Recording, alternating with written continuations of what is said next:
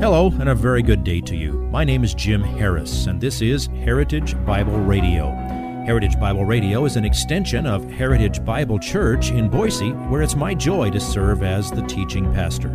Every day, we devote our radio time to studying a portion of the Word of God so you can know Him better through Jesus Christ and serve Him better through your local church. This week on Heritage Bible Radio, Jesus introduces another important contrast that has to do with the subject of prayer. We'll spend this week and the next in Matthew 6, 5 through 8. We'll quickly agree that praying is a good thing. Indeed, it's a commanded thing. We should pray often, even unceasingly. But like most good things, even prayer can be corrupted. We learned last week that giving to those in need can be done in ways that void many blessings from God that you might otherwise expect. The similarity in warnings about giving and prayer is this issue of doing so with hypocrisy in our hearts. In other words, doing a good thing outwardly, but with wrong motivations in the heart.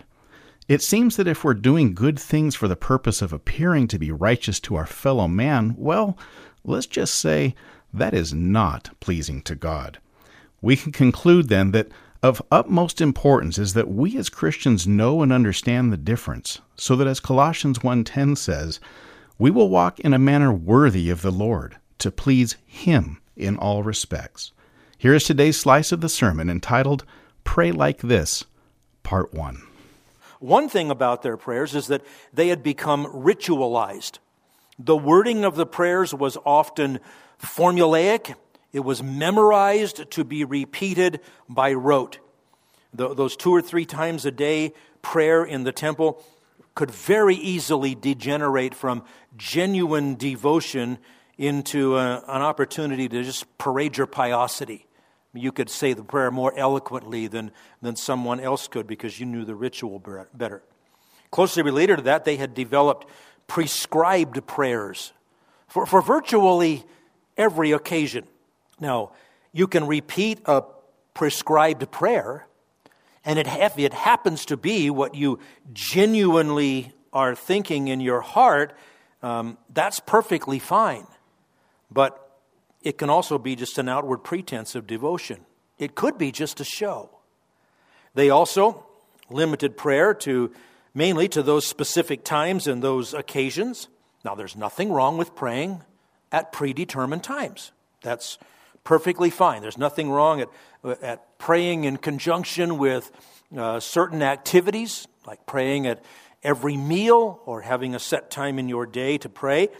But when that's all you do is pray, when that's all you do to pray is hit the mark of those specific times, you're missing the point that prayer is a relationship thing. It's a person-to-person communication between you and God.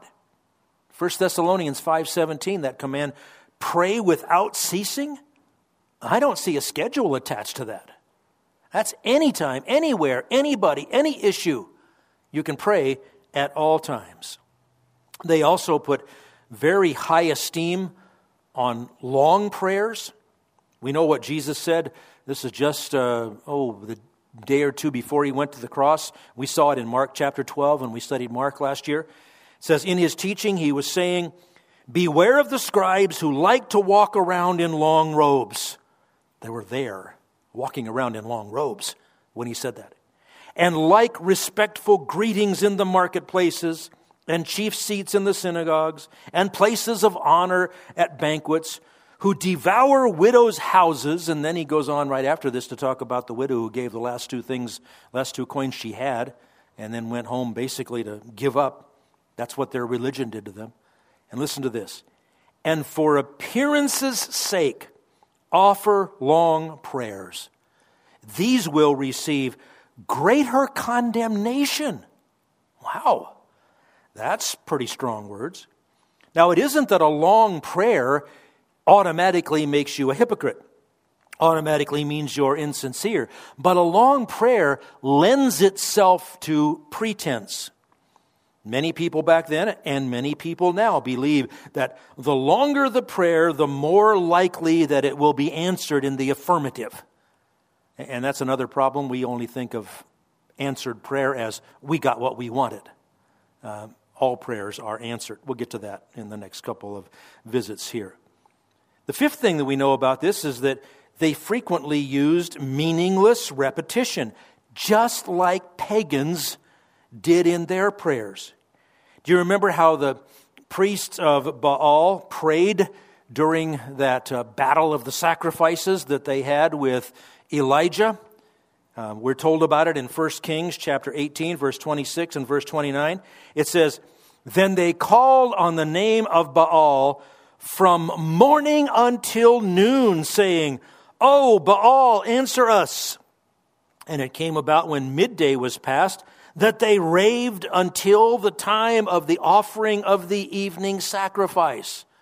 We're just going to keep saying it and saying it and saying it and saying it and saying it and saying it and saying it. And eventually we're going to wear him down and he will answer us. But there's another one, very closely related as well. It was the worst fault. It was the overarching flaw that Jesus was getting at here, is that they prayed with the desire to be seen and heard by other people. Now, is it a sin to repeat a prayer over and over again? No. That can be the outpouring of an earnestly felt need. I mean, is there anybody that you know that isn't saved and you keep praying for them? Of course you do. It's not the repetition itself, it's the repetition so that you repeat it enough times to make sure that everybody there knows what you're saying. Same with a long prayer. Sometimes a long prayer is the only way to unburden your heavy heart. Same thing with praying at a specific time. That can be a very healthy spiritual discipline. Even praying a well-written prayer on a specific occasion, that might truly express your heart to God and what you really mean. Those things aren't wrong in themselves, except when they're taken too far, and mainly in order to be seen and heard by men. That's evil. If your desire in praying is to be seen and heard by men, that's it. That's not motivated for the glory of God. That's motivated for self-glory. That's just pride. It's hypocrisy. If you want people to notice you praying, or if you want them to know that you pray a lot, then your greatest reward will be if they notice. Now next, Jesus gives us a very simple and direct description of how to pray, a way that you pray that is pleasing to God, how and where to pray. Verses 6 and 7. We'll start with verse 6.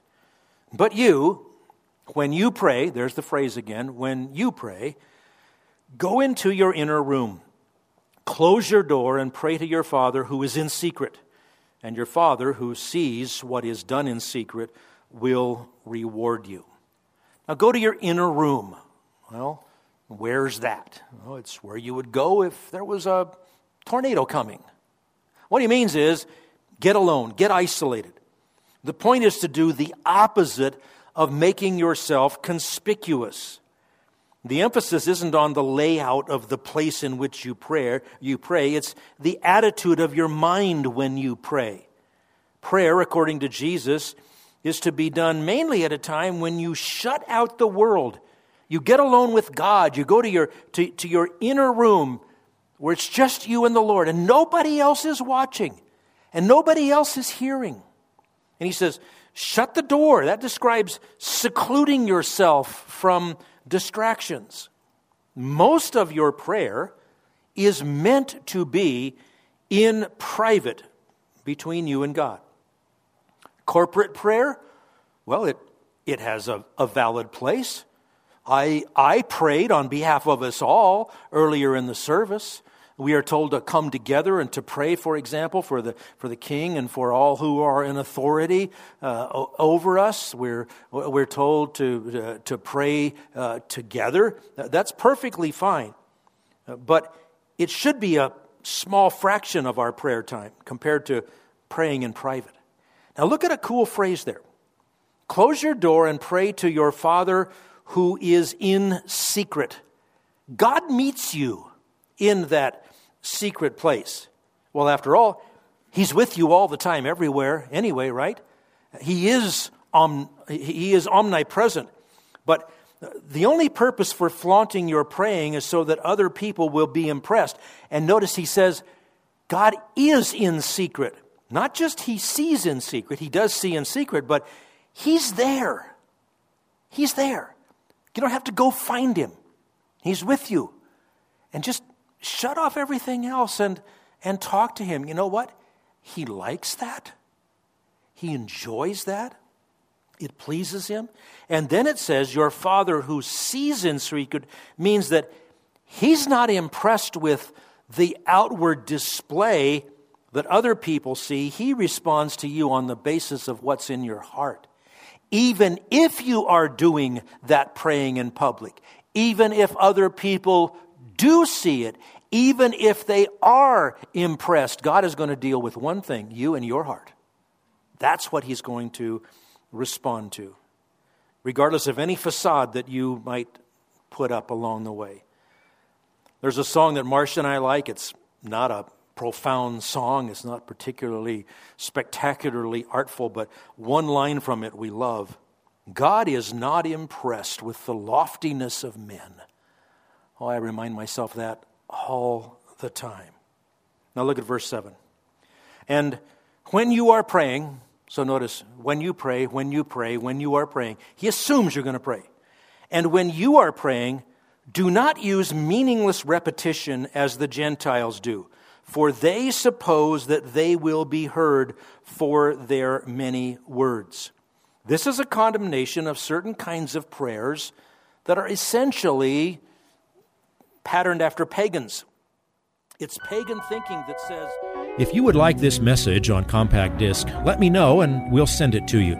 You'll receive the entire message, not just the portion on today's program. You can order by phone at 353-4036 or by writing to us at 7071 West Emerald, Boise, Idaho, 83704, or on the internet at hbc-boise.org. Heritage Bible Radio needs your prayers and your financial support. Once again, you can reach us online at hbc-boise.org or by telephone at 353-4036 or by writing to us at 7071 West Emerald, Boise, Idaho, 83704. And if you need a church home here in the Treasure Valley, I hope you'll visit us any Sunday at 7071 West Emerald. For Heritage Bible Radio, I'm Jim Harris. See you next time. Bye-bye.